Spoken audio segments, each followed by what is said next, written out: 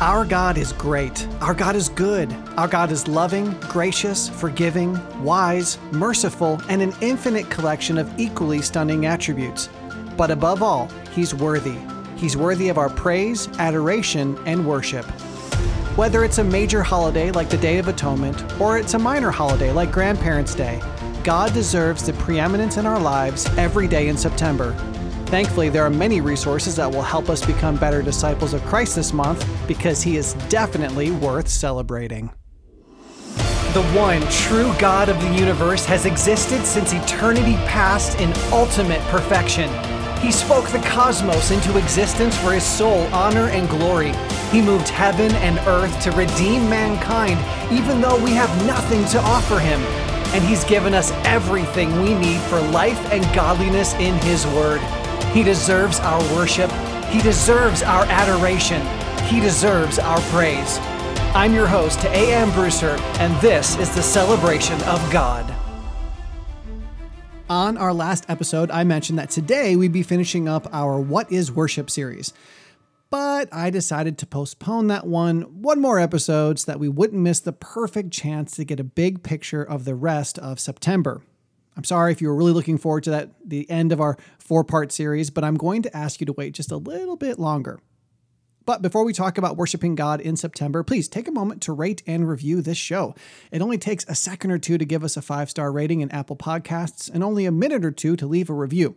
And if you can't give us, in good conscience, a 5-star review, I'd invite you to send an email to team@celebrationofgod.com and let us know why. Maybe you're upset that we're not finishing the What is Worship series, or, something like that. Seriously though, since our mission is to better worship God, if there's any way that we can better help you do that, we'd love to hear about it. Lastly, due to the nature of today's show, there won't be any episode notes at celebrationofgod.com, but there are still tons and tons of resources that deal with our discussion today, so be sure to check those out. Okay, now let's talk about some ways to better worship God in September.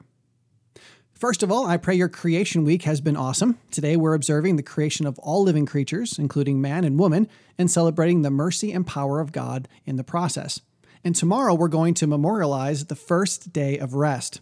I really wish we could have already started that discussion about rest, but I'm really looking forward to studying the biblical ideas of rest in the future, because though we may celebrate the first day of rest on the Saturday of Creation Week, God has given us the opportunity to observe a day of rest every week of the year.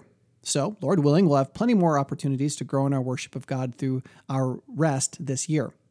I also hope that you had a great Labor Day celebration, and I pray it was even better than last time. Since our goal is to worship God better this year than, we did last year, we should always be reflecting on how we can become better disciples of Christ. And I know, for me, there's a lot of room for growth in that particular area.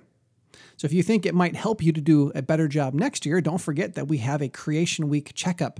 Sometime next week, you can go back and critique how you may be able to improve your celebration for next year. The reality is that we always need to be growing in our sanctification, so the process of personal introspection should be a joyous one as we consider how we can be better conformed to the image of Christ. But even though Labor Day is gone and Creation Week is almost over, September is far from being done. We still have 4 high days and countless low moments in which we owe our great God all the adoration and praise and submission and honor we can give Him. So let's talk about the remaining September feast days in the celebration of God and end by discussing how to approach the non-feast days in September. Number 1, the September holidays. Last year, we talked about worshiping God on Grandparents' Day, which is the first Sunday after Creation Week. You can learn more about preparing for, celebrating, and discipling during Grandparents' Day by visiting celebrationofgod.com. What I like most about the placement of Grandparents' Day is how well it flows from Creation Week. I believe it can easily draw our minds to all of our ancestors, all the way back to Noah and Naamah and Adam and Eve, and how God used them to perfectly place us into His story. We're not here by accident, and God used each of the choices our ancestors made to bring us into this world. But there are 2 other family days in September that I didn't mention last year.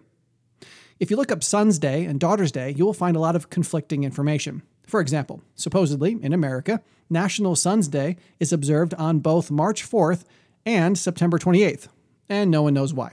Well, here's the thing. At this point in the celebration of God, we've chosen to observe Daughter's Day on September 26th and Son's Day on September 28th.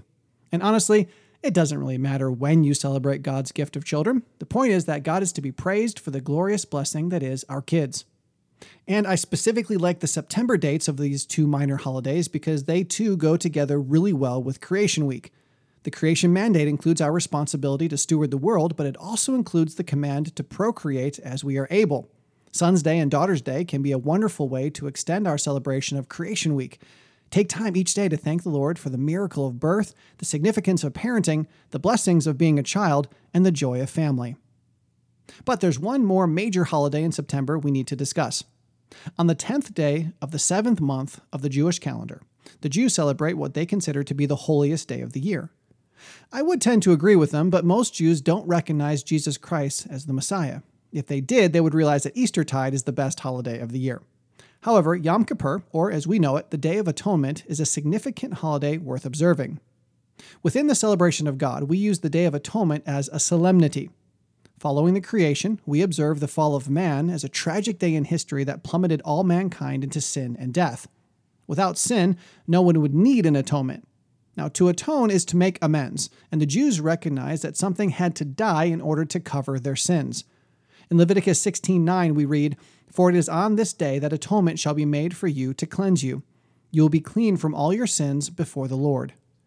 All they had was the blood of bulls and goats, but that blood was a symbol of the shed blood of the spotless Lamb of God that would someday take away the sins of the world. And Hebrews 10:4 tells us that it is impossible for the blood of bulls and goats to take away sins.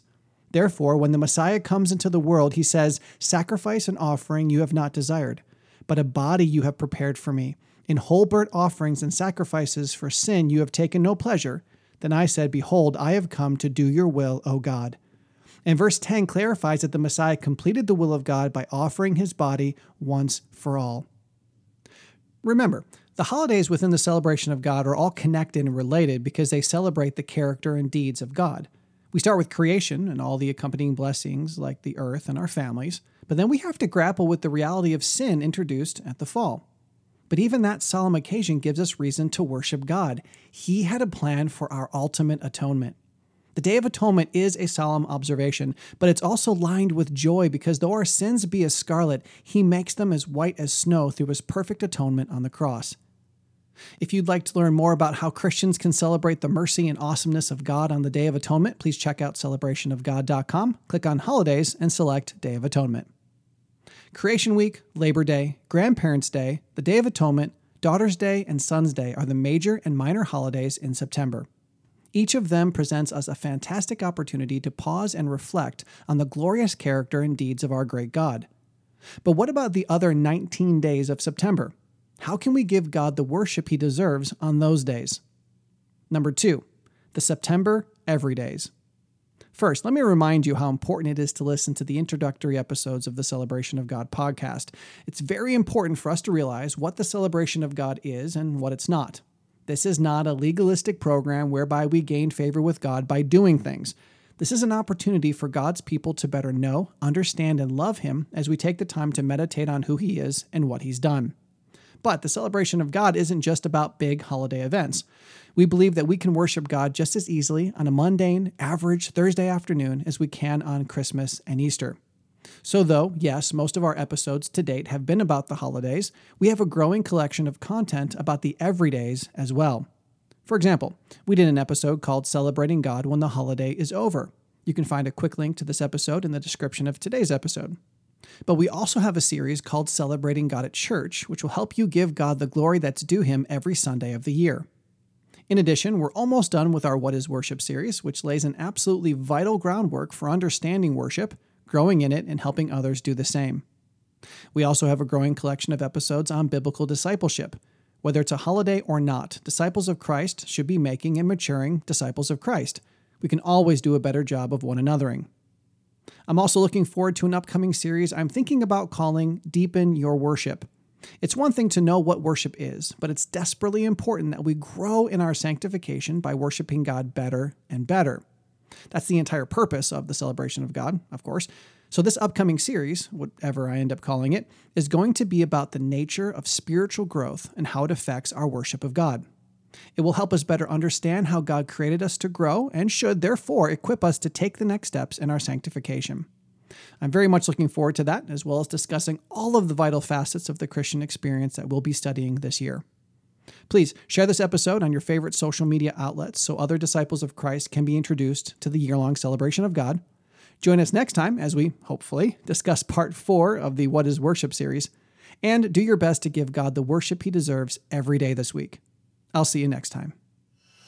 If you want to know God better, celebrate him more, and help the ones you love to do the same, subscribe to this podcast and visit celebrationofgod.com to learn more about this dynamic discipleship resource. And remember, the Celebration of God is a listener-supported ministry.